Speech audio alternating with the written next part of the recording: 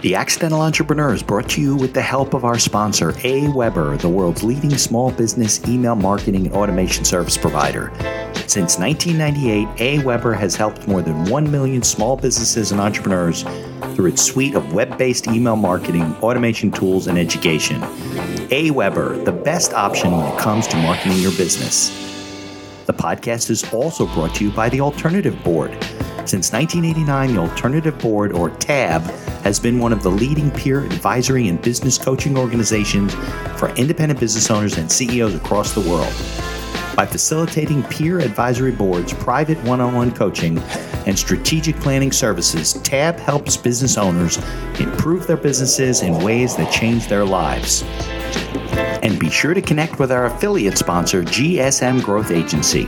They're boosting e-commerce businesses to 6 and 7 figures in revenue and cover everything from ads and social media influencers to making your website better. GSM Growth Agency focuses on taking businesses from startup success to bigger success, going above and beyond to make sure growth sticks around. They're all about cool ideas, lasting partnerships, and making your mark in the e-commerce world.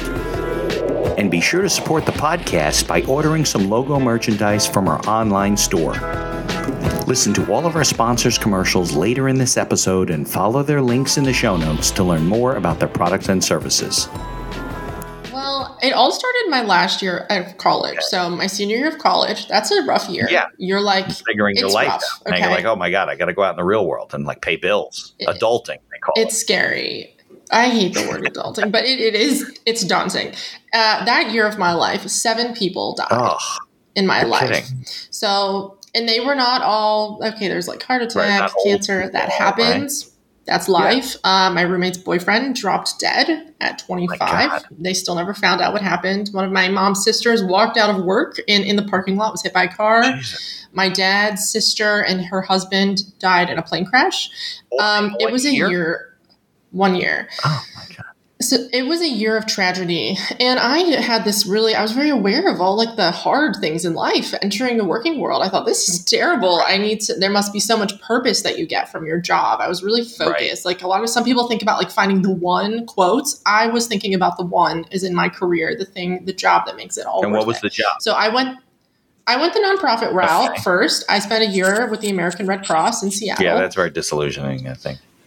And then I learned that a lot of people were doing very important things, but a lot of people were unhappy. And if you ask people why, it was all money. So I thought money makes life better. So then I found a job in the corporate world. Moved to Chicago then, and I spent a year in corporate. And I felt what we all feel, that you kind of look around and you feel like a lot of people are waiting all day for 5 p.m., all week for the weekend, all year for vacation. And I was talking to the secretary at my job in Chicago once, and she said, how sad is it that we are wishing away our lives? Yeah. Okay. Welcome back to another episode of the podcast. I'm very excited to talk to Kayla in a few minutes. She got a book coming out called How to Be a Digital Nomad. I didn't even know what a digital nomad was till I met her. So if you're listening on your favorite directory, please be sure to leave us a 5-star review whenever you can. If you're watching us on YouTube, like us, subscribe to the channel so we can keep bringing great guests like we have with Kayla today. So let's get on with today's show. The information provided in these episodes is for entertainment purposes only. It is not a guarantee of success or to be construed as advice of any kind. You should always seek advice from local licensed professionals before making any decisions. The dictionary defines an entrepreneur as a person who organizes and manages any enterprise, especially a business, usually with considerable initiative and risk. People often start a business without much choice, perhaps due to a job loss or just being dissatisfied at work, and they come up with an idea they just know can be successful. They become entrepreneurs by accident. That is to say, their success or failure happens by accident, not with intention. My name is Mitch Beinhacker. I'm a corporate attorney and a business advisor. You're listening to The Accidental Entrepreneur, my podcast about how to achieve success on purpose, not by accident. Join me along with our monthly guests where we share our knowledge and help you get a hold of your business. And now on to today's episode. Hi, I'm Kayla Ihrig, the author of How to Be a Digital Nomad, Build a Successful Career While Traveling the World. All right, Kayla. So thanks for joining me. I think Well, today's going to be an interesting conversation. You got a book coming out on January 30th, How to Be a Digital Nomad. We're going to talk about that in the second half. We'll spend the first step talking about you and your background. But I think, more and more I'm getting guests on the show who they're not necessarily wandering around the world like you are. We're going to talk about that. But they're working remotely. They decided they want to live in Costa Rica and they can run their company from there. And they have people all over the world that we're working with them. I have a cousin who's in a program where she can just work as long as she has a remote job, right? She just goes to the next place they go. She's been in Turkey. She's been in Africa. She's been in South America. She's home right now. Then she'll go out to, New Zealand, Australia. She's been all over the place. And there's more and more of these programs and opportunities. I even met, and I'm talking too much. I should bring you on in a second. You can talk. Your mic's on. I even met two guys. I don't think they've been on the show yet, who are working on a real estate company where you can rent an apartment, but in a consortium, you know what I mean? So you can stay in Texas. I think it's only United States right now, but you can stay in Texas for a month and then you can work in Nashville for another month and you're on the same lease. So I think you're seeing more of that. But why don't you introduce yourself? Kayla, great to have you on the show. Let's talk about you and your background and stuff. Thanks so much for having me, Mitch. Yeah, I am in Croatia at the moment, originally from Pennsylvania in the U.S., and I went abroad in 2017. I left the corporate world and I heard about these weird people called digital nomads. I saw people on Instagram doing something that I thought looked so, it really called to me. Right. And I thought, if they're doing that, I could probably do it too, I guess. Why not? Now, how hard can it be? If you can find work online, then you can go wherever you want to go with that. As we all saw in 2020, it's actually not as difficult as a lot of people perceive that to be. Right. Well, yeah, but not traveling. We're going to get into this. People are thinking well, how do I pay my bills? What do I do for, how do I stay connected to the world? You always have a home base where you go and you go back and you check your undo. So we're going to talk about that because you don't really have a home base. You kind of don't, right? No, I don't have an apartment. I haven't had an apartment in 8 months. Right. I live out of Airbnb or stay with family for periods as well. I visit family for I go home to Pennsylvania for a month out of the year and spend time with family there. But I'm the extreme end though. Right. I would say I'm on the extreme end. I don't have stuff. I have 2 backpacks that I carry with me, and there's a whole spectrum. There's people, if you have enough money, you can leave your whole house the way it is and come back to it whenever you want. Your plants will die. But that's pretty much it. You get somebody come in and water your plants and check your mail, and you can do that too, right? But but at our stage of the game and your stage of the game, it's a little bit harder to do that, right? You can't really, what do you got, a mortgage? You make your mortgage. I guess so. And you're married, right? I'm married. Yeah, I do this with my husband. Right. So it's not like you're single wandering the world. You can do this with a cooperative spouse, I guess, right? You need to have a cooperative spouse. And yes. You shouldn't talk somebody into this if it's not for them. Right. If a vacation is a big deal, I've actually gotten this question quite a bit recently. Yeah. Well, my partner doesn't even want to take a vacation, but I want to do this, and I feel like, do not talk them, do not try to shove them into this lifestyle. Right? It's not good. Yeah, because you're kind of putting all your eggs in the same basket whenever you are spending all of your time with someone, and especially if you run your business together, as we do. We run our business together. So you have your marriage, your day-to-day life, your business. It's all one. And also you don't have other things around you. It's not I need a break. I'm going to go blow off steam with my friends at the bar we always go to, because you don't have those those comforts of home. And, but people do it with kids. People do it alone. I started doing this alone. I was solo. And then there are people who do it with kids. You mentioned the real estate thing about having one lease in different locations. They even have schools that are identical in different parts of the world where you can go and uproot. That way your kids are always in the same environment. They are doing cyber school, and they're always going to the same looking classroom. It's set up exactly the same. I actually don't remember the name of the program, but there's a lot of people who've been doing this for a while. There's a place for the kids to go, but it's part of the same network of schools? Exactly. It's like a co-working for kids. It's like co-working space, Really? but it's a school. Yeah, it looks like a school, and then the kids go there, and they can go and have, and you go to a different country, and now they're going into the same classroom, though. It's decorated the same. There's that routine for them. Right. And a lot of people with kids slow down as well, and they'll do like 2 years in a place, Right. and then 2 years again, and 2 years. And there's a lot of people doing that, and they're not nomadic, air quotes, because a lot of those people work for schools. I've met a lot of people with families who do this, where they are teachers and they work internationally. There's a lot of money if you're a native English speaker, especially with the US or Canadian passport. There's a lot of money. Really? Yeah, because they want to be had teaching English abroad. Some places really like the quote American accents. I'm not sure where you're. I'm from New York. Your face said it all. New York, New Jersey. You know. Yeah, your face said it all. No, but there's a certain, I don't know. But if you're a native English speaker, you can find work abroad. It pays very well. It's very lucrative. So you're not virtually, like you're going there.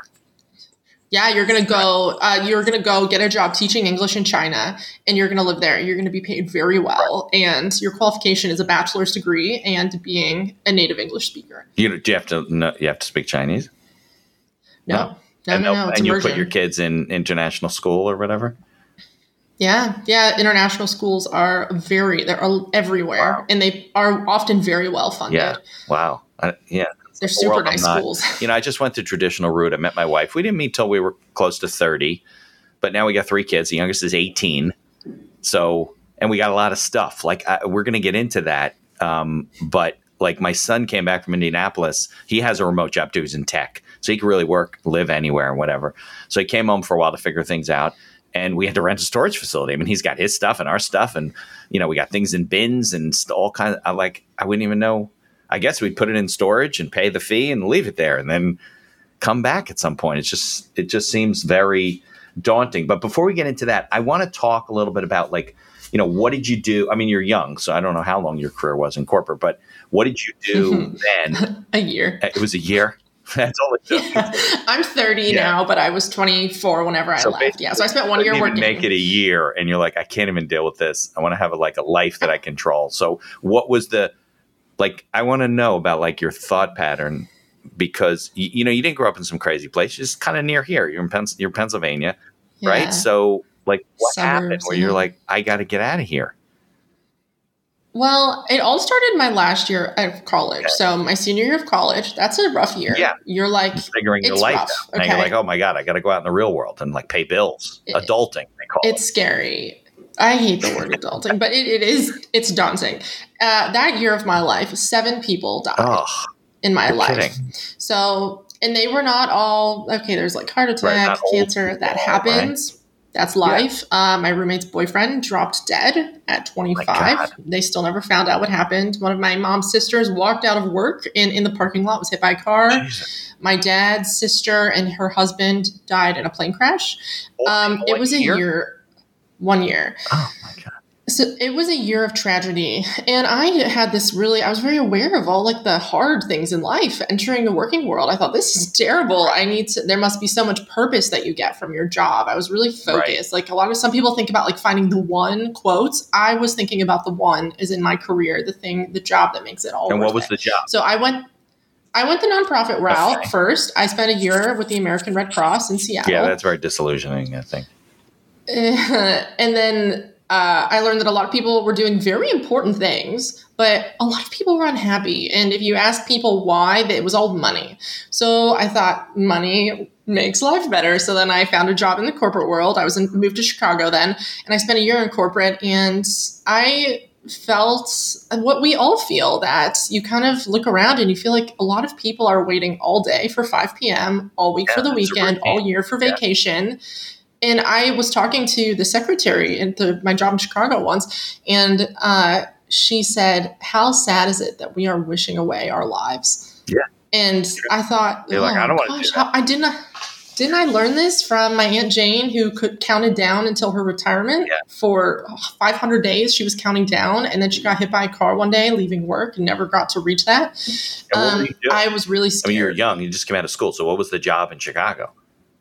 In Chicago, I was doing marketing. Okay. So I was doing it was mostly graphic design. Yeah, my title was marketing coordinator, and I was a communications coordinator for the Red Cross. Oh. So those skills translate easily to the digital world. So I thought, wow, there's no reason not to. And I kept talking to people about this. I'm like, don't you feel like life is supposed to be fun, like more enjoyable than waiting you're for young. the next? You don't understand. Life is hard. That's the way life is supposed to be.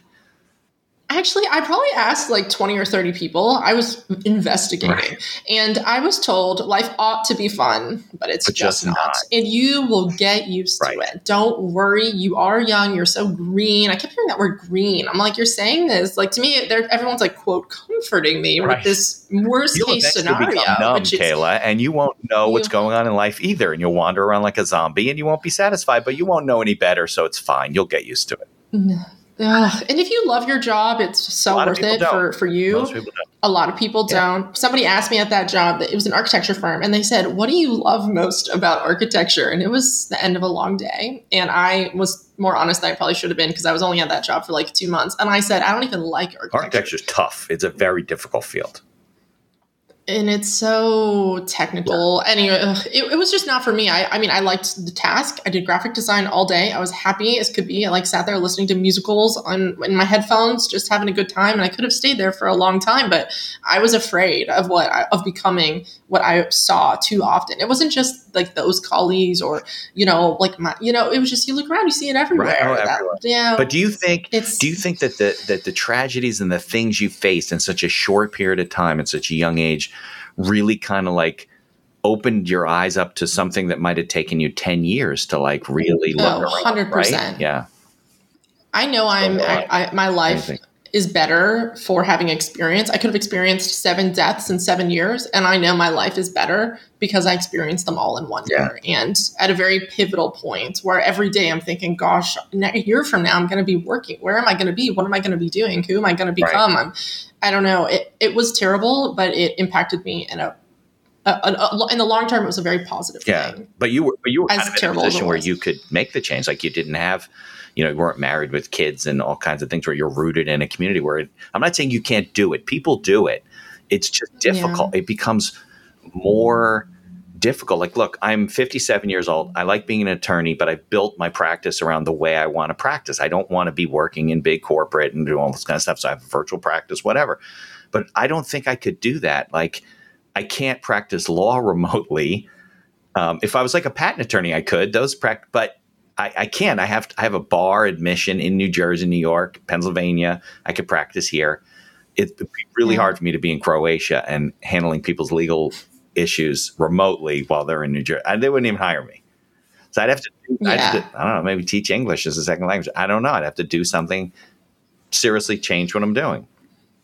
Yeah, you might have to pivot. And the thing is, though, you're not unhappy enough. And not that you have to be unhappy enough. You can also just say, this is good, but I am interested in this other thing. You don't have to be miserable or have like a near-death experience to justify a grandiose change. But you could pivot if you had to. And if you wanted to, that was calling to you. You could also batch your work for half the year. I'm not sure how your specific business model works, but you could work half the year or take half off, work a month, on a month, off a month.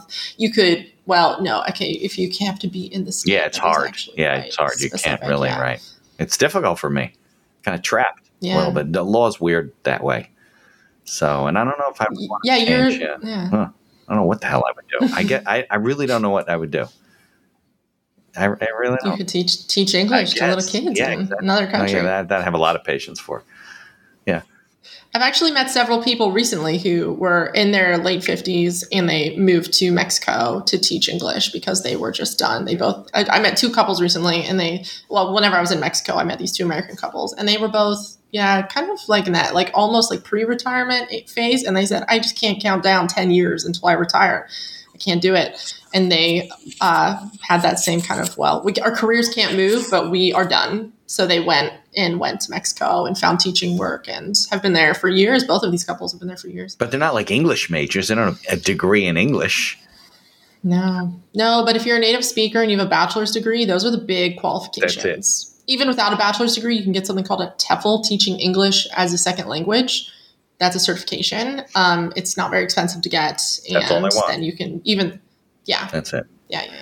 All right. So take me along the path. So you are. You're like, I'm going to do that. I'm not going to do, but you probably didn't know, like you didn't have a book to read called How to Be a Digital Nomad. Right. No. It's a different world. Podcasts were a big part of it, right. honestly. And I was talking to people online. I would join these Facebook groups for women who travel, and I didn't have international travel experience. I found it all really intimidating and quite terrifying. Yeah. So I was posting, hey, I really want to travel. I'm 23, 24. I'm desperate to do this, but I'm so scared. And I just kept hearing the exact same words over and over again. Nobody regrets traveling. Go figure it out. If you don't know what you're doing, figure it out whenever you get there. And I was almost annoyed by this advice because I'm someone who likes a guidebook. Like the book that I would have loved to have read a step-by-step. Here's 10 chapters on how to do this. I would have eaten that up at the time. But we do things all the time that we don't know how to do. Yeah. If anyone goes to went to college, you are already a bigger adrenaline junkie than a digital. Like you have it in you. You had no guarantees. You went all in on something expensive and risky because you have no idea if you're going to make money or find a job or what the world's going to be like, or if your job's going to be replaced by AI in a year. Right. And if you became a parent, you have done harder things with less information. Oh, for sure. It's true. It's baptism by fire. And travel's the same way. They push you out of the hospital in 48 hours and good luck. Nothing. And you're not qualified. No one's qualified to be a parent. Way. You don't, but it's going to happen one way or another. Yeah, right. Exactly. It's a good thing, though. It's a blessing because if you had to sit there and teeter on the edge of these big decisions, of every big decision in life.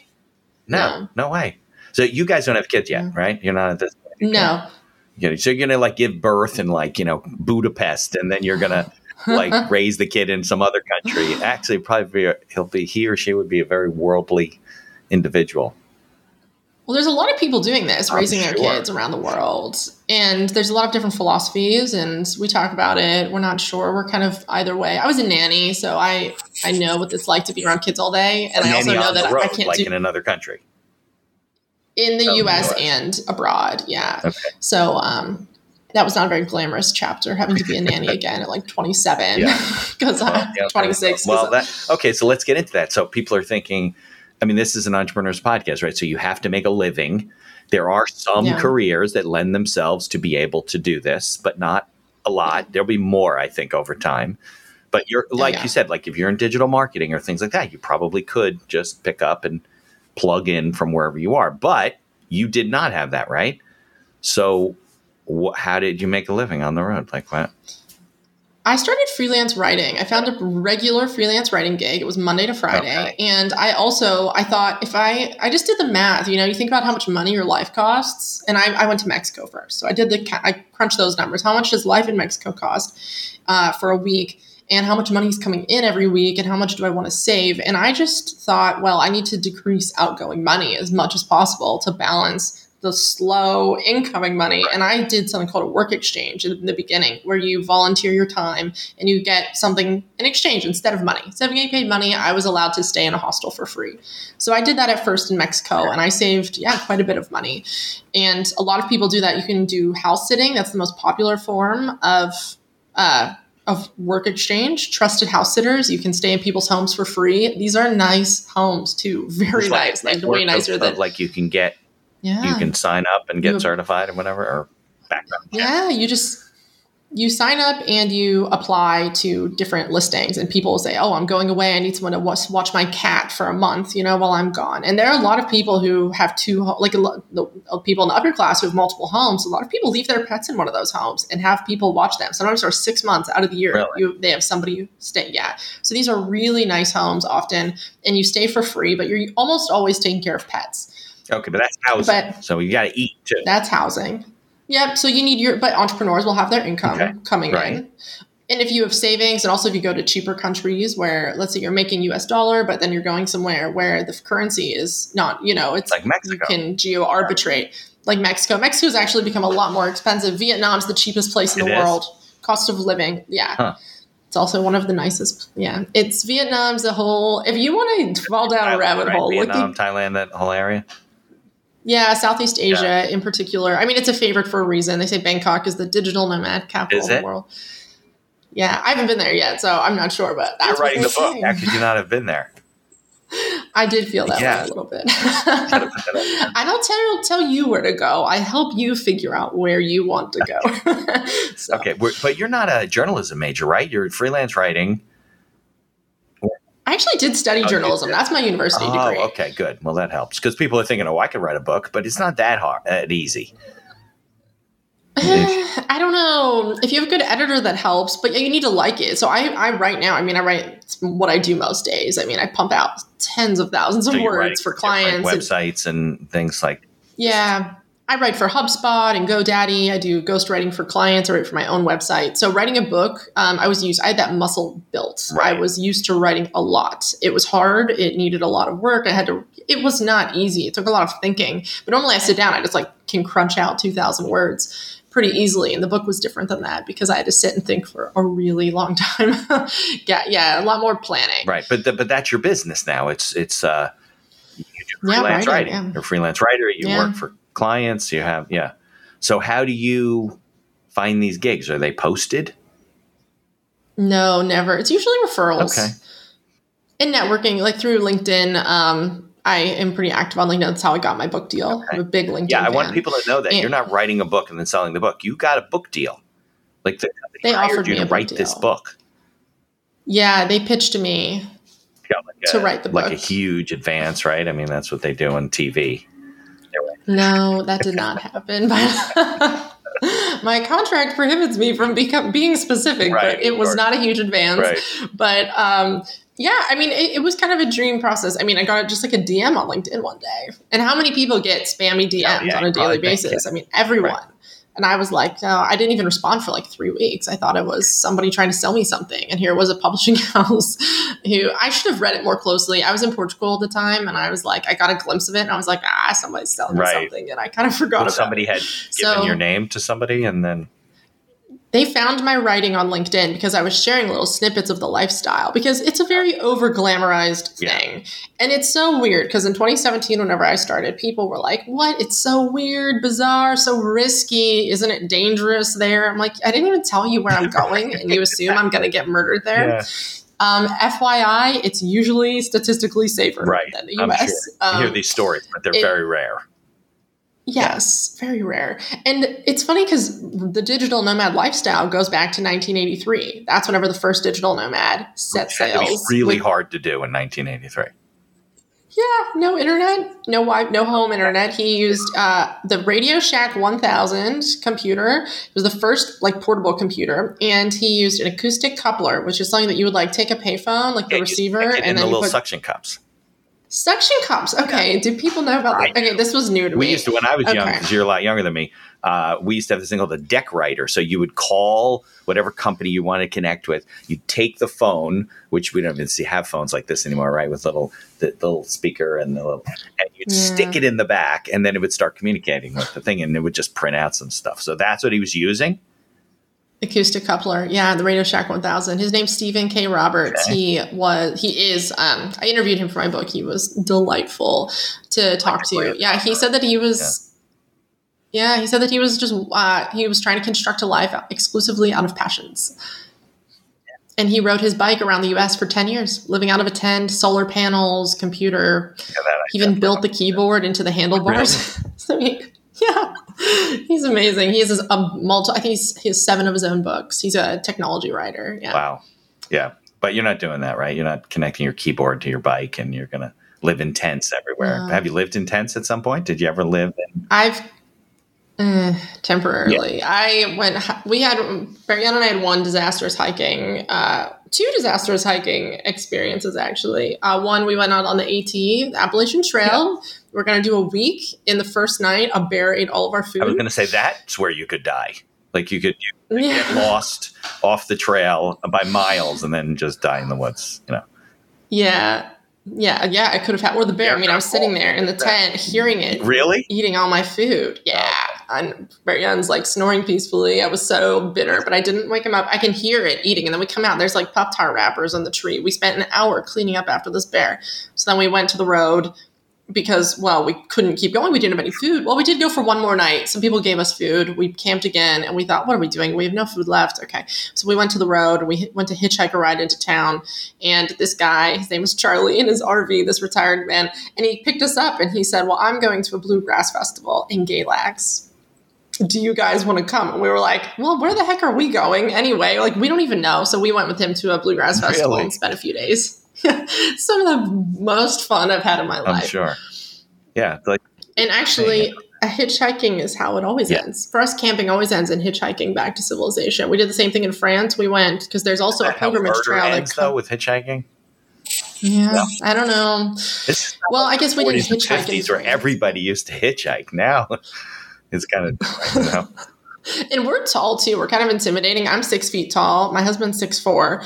We are not like small, but we're really nice. So, you know, like people are always like, oh, you're such a nice girl. You know, I look very, and I am nice. It's true. But it's just funny because he picked us up and Charlie, I mean, he was retired and he's driving and he's like, I haven't picked up a hitchhiker in years. It's so dangerous these days. And he said, but what are the odds of you being murderers? And I said, what are the odds of us all being murderers? Wink, wink. And he kind of looked over with this look that, okay, I shouldn't make jokes.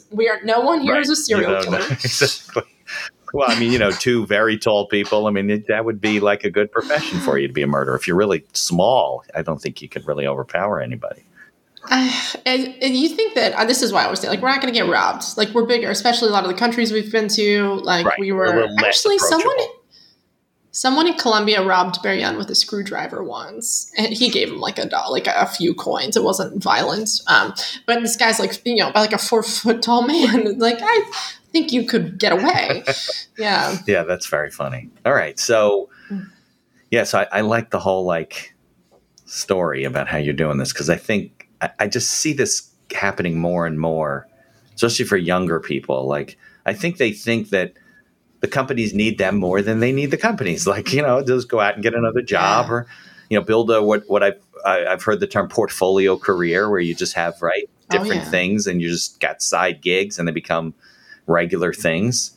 What do you find is the hardest part about being on the road? Is it certain countries or, traveling? Because I know the passport system, everything's a little different than it used to be. It's a little bit tighter than it was. Is it difficult to go to certain countries or? I actually think it's easier than ever to travel, but it's decision fatigue. That's the hardest thing about being on the road. Like the first month, you think it's so exciting. You're like, wow, a foreign grocery store, different language. You're like Duolingo, practicing your new language, and it feels so exciting. But after 6 months, you are frustrated whenever you can't find that you buy the wrong butter. Like the number of things that you buy. Language? Yeah, different culture. You get it home. Like I forget where we were. We were in some country and the butter had sugar in it. What? And we're like making scrambled eggs. And it's like, you're like, more than just sweet butter. It had it was literally. It was sweetened. Like made for drinks and sweet things, not for interesting. I don't know what it was made for, but it was disgusting. It's just. That was actually Mexico. And I know if someone is listening who is Mexican, they would say, well, you don't but that butter smelled like sugar. And if you tasted it, it was sweet. We bought the wrong thing, clearly. Right. But, it's just not funny after a while. You think, I just want to know what I'm getting. Or how many times you just are offered something or asked a question and you just say yes because you don't understand and you want to be appeasing, and then you get the wrong food or you end up on the wrong bus. Or one time on a bus ride in Peru, a woman asked Berian a question that he didn't understand and he panicked. He said, yeah, sure. And she turned around and handed him a goat. A goat? A goat, and then walked away. And he was just sitting there with Will you take my goat? In some other language. He's like, sure. He was, and then sometimes even if Berian speaks Spanish, but there's also a lot of dialects. We were in Mexico and he was really struggling to understand people. He was really frustrated. Where is he from? He's like, what is happening? He's from the Netherlands, so he speaks Dutch natively, but he also speaks English and then Spanish, and he studied, it's Europe, French and German and everything else. But and here, a taxi driver said, it's hard to get around here because people speak Quechua, which is the local, or wait, was it Quechua? It was the local dialect still, like the old like the Aztecs. And Or it was the Mayans. It was the Mayans. But yeah. And then you feel like, you just kind of feel like you can't get ahead because you can't. Because then in another month, you go to another country with a new language and you buy the wrong butter again. Learning other languages, because what do they call that? A poly something? People that polyglot. Yeah, polyglot. People that speak multiple languages. I was just listening to a podcast about a woman. She speaks like 9 languages and she wants to learn one every 2 years. But you're probably not in one location long enough, are you, to learn the language? No. Not really. That's not me. I don't like it. I get frustrated. I mean, in Europe, most people, it's the norm to be multilingual. Right. But no, I mean, I know like a lot of travel. I mean, I learned traveler's Spanish. If you're in Latin America, you need traveler's Spanish. You need to be able to order food and buy a bus ticket and ask where the bathroom is. And in Europe, it's a lot less of an issue because people everywhere are very comfortable. Sometimes, depending on how touristy the area is, they'll say like, bonjour, hello, and then you pick which language you're going to speak. Right. And people will say, oh, no one speaks English in France. And I mean, I studied French for 4 years, so I try to speak French. And they're like, please, no, don't destroy our language. Yeah, it's ugly. All right. Yeah. I mean, the basics. Please, thank you. Yeah, no, of course. Where is this thing? It gets easier as you go along, and I guess not. All right, let's take a little commercial break. Hopefully the commercials will play. If they won't, I'll put them in later. And then maybe we come back and talk more about the book and, how to be a digital nomad and go through. Because I'll be honest with you, I haven't read it yet, the whole thing. But That's I've fine. gone through, I'm supporting you. So, yeah. So I want, but it's a very much of a how-to book. It really takes you through like, this, and this, and things about crime and all kinds of stuff. So, I'll pull out the appendix. All right, so let's take a break, and then we'll come back. Here's a word from our sponsors. Looking to market and grow your business? Or perhaps you're just getting started and want to hit the ground running? AWeber is the best choice for online email marketing and automation of your business. From maintaining a subscriber list to drip campaigns and landing pages, AWeber gives you tools and integrations that make marketing easy and fun. As our partner and sponsor, we use all their tools to promote the podcast and market our law firm. AWeber, the best alternative for online marketing. For over 30 years, the Alternative Board, or TAB, has built a thriving community of forward-thinking CEOs and business owners who want to radically improve their companies. Through unique combinations of one-on-one business coaching, participation in monthly TAB board meetings with other non-competing owners, a suite of strategic tools, and customized strategic planning workshops, TAB membership can deliver greater strength to your business and a better work-life balance for you and your family. All packaged in a streamlined and affordable service that the people at TAB invite you to try risk-free. Are you struggling with managing advertising due to a lack of time or expertise? Perhaps you're facing challenges in scaling ads for your store. Are you feeling lost when strategies have no success? GSM Growth Agency is your reliable partner in overcoming these business challenges. Feel the impact of collaborating with a team dedicated not only to short-term goals, but also to building long-term partnerships and achieving sustained success. Embark on an exciting journey to redefine the possibilities of e-commerce and create a legacy of unparalleled excellence. Take decisive action now. Follow their link in the show notes to receive a complimentary audit of your Shopify store conducted by a GSM expert. Propel your e-commerce game to new heights with GSM Growth Agency. Follow the link in the show notes to learn more about all of our sponsors. And now back to our show. All right, so let's talk about the book and, how to do this. Take us through it. Oh, yeah. Where to start? Gosh, sorry. I'm like, what's chapter 1 about? You want me to pull it up?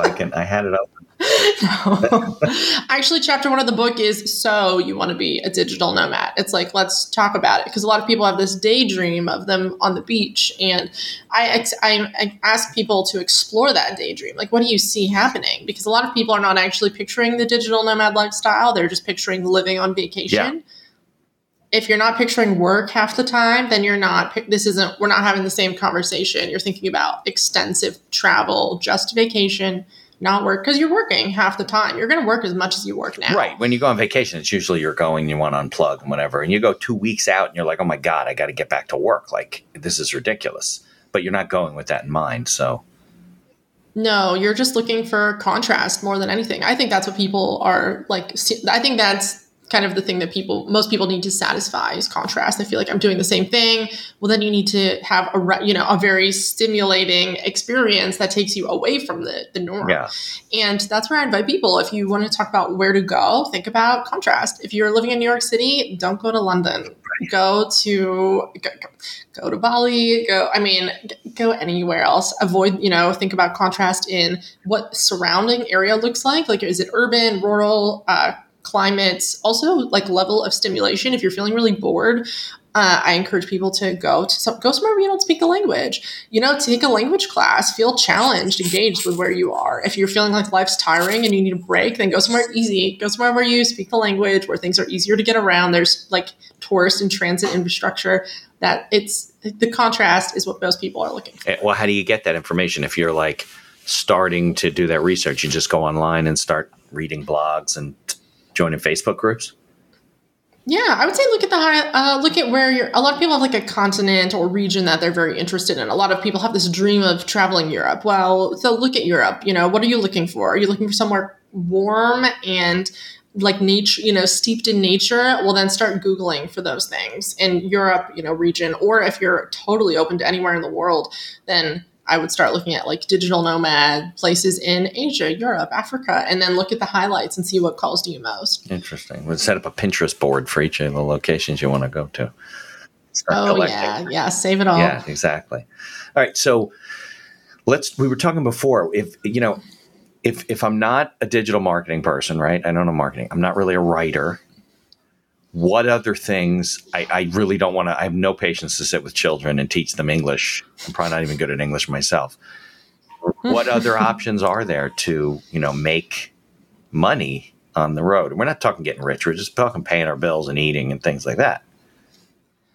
Honestly, there's a lot of weird jobs. I mean, I don't need to tell anyone who's an entrepreneur that you can make money any weird number of ways. Well, I guess you could do e-commerce, right? You could sell things online and whatever. But, yeah. You could be a virtual friend. I'm not saying that works. It's where you are paid to talk to people online. There are people who are paid to be virtual friends. I love using the example of Jen Glantz. She doesn't fit the digital nomad. It's not a remote business, but she is the bridesmaid for hire. She saw that some people had issues whenever bridesmaids dropped out or whatever, something happened. So she is a bridesmaid for hire. She will put on a wig and come tell a fake story about how your friends from summer camp whenever you were kids. Right. And she's been all over. She has a book. It's a fascinating business model. That's crazy. You can sell anything. That's a good enough idea. Yeah, I guess if you're passionate enough. I think that's one of the problems that people are just not passionate. They're just wandering through life and doing what they're doing, and that's fine. And then this whole thing's very intimidating to them. It is intimidating. It's a lot of questions, and you don't have the answers. It's like, well, do you want us, go to, the town city A or city B? And you think, I don't know. I've never heard of either one of them. How am I supposed to decide which one I want to go to? And you'll never have all the information ever. Once you go abroad, and you can do this domestically, you can do this in the U.S. Right. We can talk about that, how to get started if you want to stay a little more local. But yeah, you'll never have all the information once you're abroad either. We just did this. We went to the grocery store and here it was closed because it's a national holiday in Croatia that we didn't know about. You think, well, that's nice. We have no food. What, today? It was a few days ago. There was a national holiday and we had no idea Christmas. No, it was just something else. It was it was something else, and you get burned all the time by this abroad. We had it too once. We got in a cab to go to the airport in Peru, in Lima, and the cab got on the highway and just stopped and put in a park. And we're like, what's happening? And he turned around and he said, El Papa Francisco, Pope Francis was in town that day. The one day in 50 years that Pope Francis comes to Lima, and the whole thing, they shut the city. They barricaded off the highway for his bubble car to drive through. And we just sat there and you think, everybody knew about this. Everyone. There's been flyers. And then we're playing the reels back of the memory. And it's there were flyers. It was on the news. No, you never have all the info. And it's going to be expensive sometimes, the mistakes that you make. Right. And you have to be okay with that. I think entrepreneurs can learn to be okay with that because entrepreneurs have already figured something out that's hard. And even if it wasn't perfect, you got through and you did it. And I think that it's a copy paste, that same attitude to travel. Right. I mean, you get better at it, obviously, as you go. Now, what about like air traveling and stuff? Is it, because I find that every time we're going on a trip, the most expensive, especially now with Airbnb, like when my daughter's going to Florence for the semester, we're going to see her at the end of March. The most expensive thing was air travel. And I was like, telling my wife, we're not spending $2,500 a person. There's 4 of us plus my daughter. So she'll be over there and the 2 kids.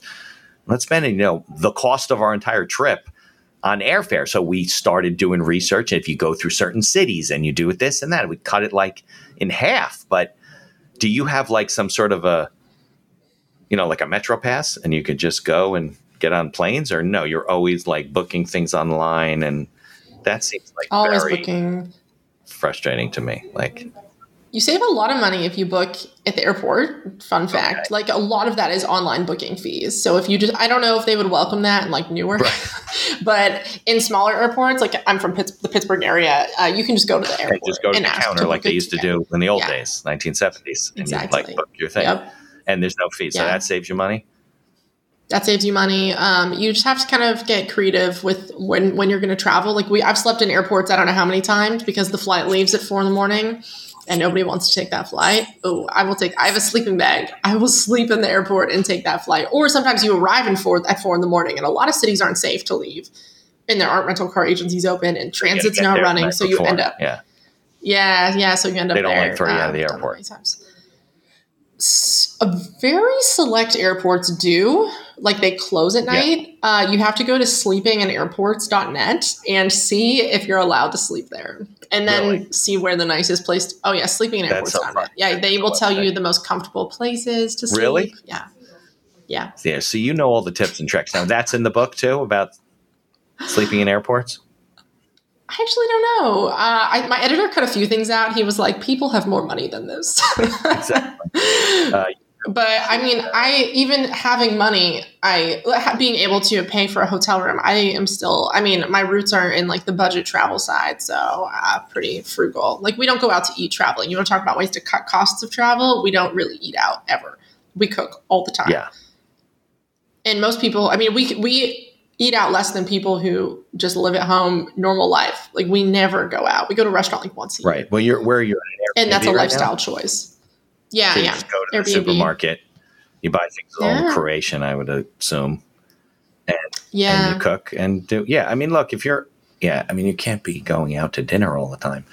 I guess a lot of people do. Okay, well, they also have a room on that ship that travels around the world, and you can just get on from different places. That's nice, but you wanted to see the world when you're 24, so yeah, Also, it's just normal. I don't think it's normal to eat out at a restaurant every night.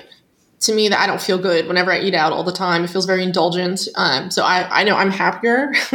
I'm a happier person if I have like autonomy over my like life basics. But in some countries, it's really cheap to eat out. So it actually is more frugal to just go and get street food and keep it cheap. Yeah. Eat the catch of the day, always cheap. You don't know what it is. I mean, it's fish. You never know what you're eating with fish. Unless it's salmon, it's like fillet of fish, air quotes. Yeah. Well, some of the countries I know, they bring the whole fish out, like to show you that it's fresh. Yeah. Some people do. No. Yeah. So do you find that does it make you feel good to, be getting a deal?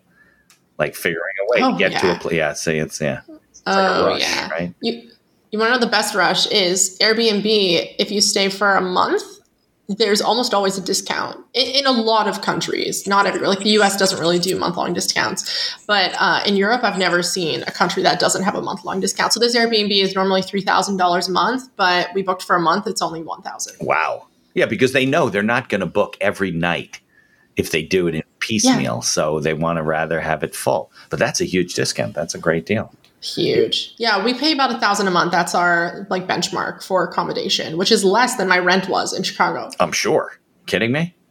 You can't get a place in New York for $1,000 a month. They don't even have places small enough to rent you for $1,000 a month. Yeah, you can't do that. So what does your husband do?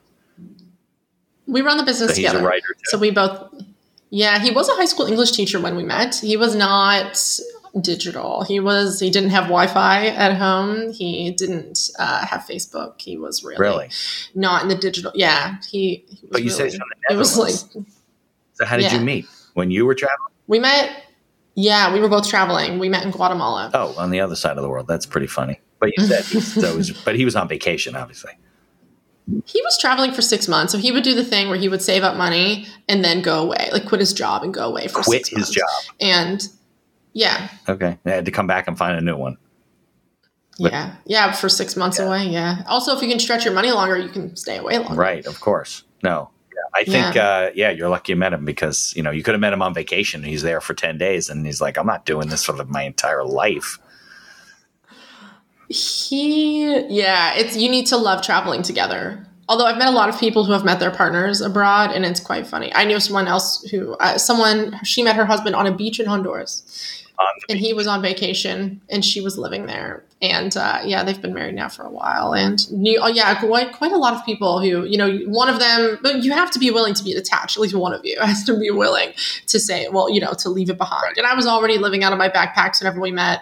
I was already nomadic. So it was easy for me to come because he had to go back to the Netherlands because he had an apartment that was being subletted.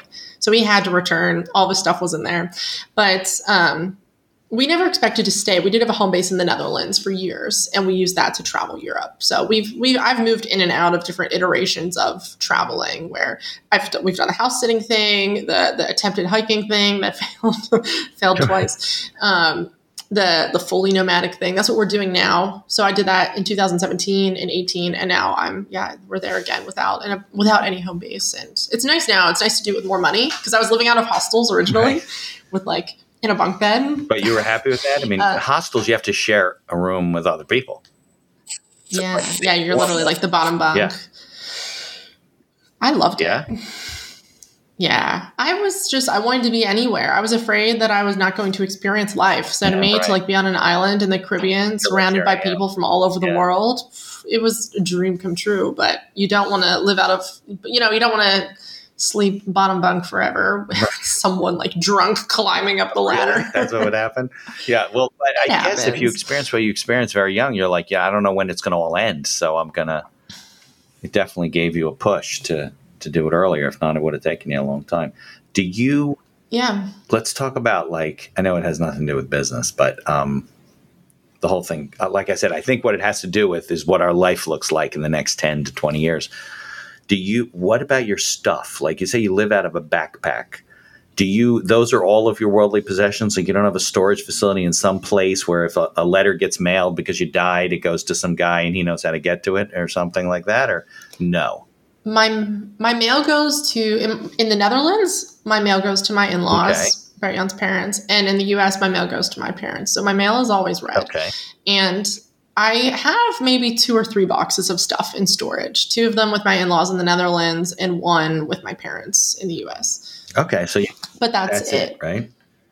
So I used to have more. Whenever I first started, I had a storage facility. I got a storage unit and I thought I couldn't rip the whole Band-Aid off and get rid of everything. So I drastically downsized my stuff, put it in storage. And then at one point I moved it out of the storage unit in Chicago into my parents' basement in Pennsylvania. And it sat there for 5 years and I never used any of it. Well, so I got rid of everything. This isn't working for me. I don't want to do this. And you go back and then all your stuff is, you have no stuff. So it's I wanted a few things. Yeah, exactly. Yeah. But I don't even see myself living in the US again. So I didn't need that security blanket. And then we thought, well, what if we live in North America and we want to drive it? And it was holding on to a sense of control, a false sense of control. Right, of course. That none of us have. Right. Yeah. So for me, it was very therapeutic to get rid of all of it. So you don't travel you don't travel in the United States? Like you're not going to get an Airbnb in Montana and live there for a month and then go to Nashville and then go to another country? Or you're basically staying outside of the borders of the U.S.? I like traveling in the U.S. a lot. I've seen most of the states, like 44 states, I think. I really, really like traveling in the U.S. But it's, to me, it doesn't have the same appeal right now for me in life because it's expensive. To me, like going to the grocery store, because rent, we always spend the same amount on accommodation. Right. It's always about $1,000. But the grocery store bill can be, we can live off of $8 a day, depending where we're at for both of us. Or in the US, it's like $8 for a thing of peppers at the grocery store. So to me, that's where it's not fun anymore to pay that much money. There are a lot of countries that are really spectacular to travel in, but I know I can't enjoy it if I'm paying. Like, I remember getting a cappuccino in Paris once. We had 2 cappuccinos and it was like $17. And I felt like, I don't care how this coffee could have gold sprinkled on top of it. I'm not enjoying it. Right. Yeah. No. So that's where the US is at for me right now. Yeah. Unless we have like a van or something like it, because if to cut that expense and not have like live in an accommodation. RV. Exactly. Yeah. We've looked. Yeah. It's a dream for sure. It'll happen. It's just not right now, especially whenever there's so many cheaper places that are still on the list. Yeah. No, absolutely. Well, I guess you're not going to that place. What is it? Starbucks Reserve? I think they have one in Chicago. It's this super one in New York. It's ridiculous. Probably $16 for one cappuccino. So yeah, it's in Seattle as well. Yeah. Right, Seattle too. Yeah, exactly. No, that's not going to fit your budget. But that's interesting. Yeah. So I think that people should get the book. Book will be available where on Amazon. It's available at the normal places online: Amazon, Barnes & Noble, Targets. I don't have info yet on where it's going to be on the shelves. But if you can support, this should be like January 26th, I think. So the book will be out hopefully the 30th. That's the target date, right? Oh, it'll be out. Yeah, it's definitely coming out. My publisher is assured. Yeah. It comes out in the rest of the world actually on January 3rd, but in the North America, the distributor is set back to the 30th. But it's coming out on the 30th. Okay, very good. Okay, so what's the best way for people to like follow you and learn about your life and world and, you know? If anyone wants to connect, they can find me online at writingfromnowhere.com. And I'm most active on LinkedIn if anybody wants to. So we'll put your LinkedIn link and we'll put wait, I better get that. Hold on a second. Writingfromnowhere.com. Yep. Okay. From nowhere. Okay. Where? Can't spell. See, I shouldn't be teaching English to young children. I can't even spell the website. So, yeah, it's not good. All right. So, listen, thanks for coming on. I appreciate it. And I am very confident that the closing credits will not play. So, we won't even bother with that. I'll edit them in later. And, let's stay in touch. I want to hear all the countries that you're in. I'll follow. If I go to the website and I sign up for your newsletter, I can hear about where's Kayla. No, I actually don't share that on there. I don't really update where I'm at online. Yeah, I want people to follow you. But I share most updates. Yeah, it feels a little weird sometimes. Yeah. All right. Well, enjoy your time in Croatia. Thanks so much for having me. I appreciate it. Thanks. It was so much fun, Mitch. Thank you for listening to this episode of The Accidental Entrepreneur. Opening and closing music written and performed by Howie Moscovich and made to order music. For information about Howie and his music services, please follow the link in our show notes. If you like the podcast, please tell others about us. You can find us on Apple Podcasts, on Amazon Music, Spotify, Google Podcasts, and most of the other podcast directories. If you like what you hear, please leave us a 5-star review and feel free to share our episodes on social media. If you have any questions or comments, ideas for the show, or you'd even like to appear as a guest, reach out to us by email at info@beinhackerlaw.com. The Accidental Entrepreneur is hosted by Mitch Beinhacker and produced by Beinhacker Law. If you'd like to learn more about our business and legal services, you can find us on social media or visit our website at beinhackerlaw.com. Thanks for listening, and be sure to subscribe to our feed to be notified of all future episodes.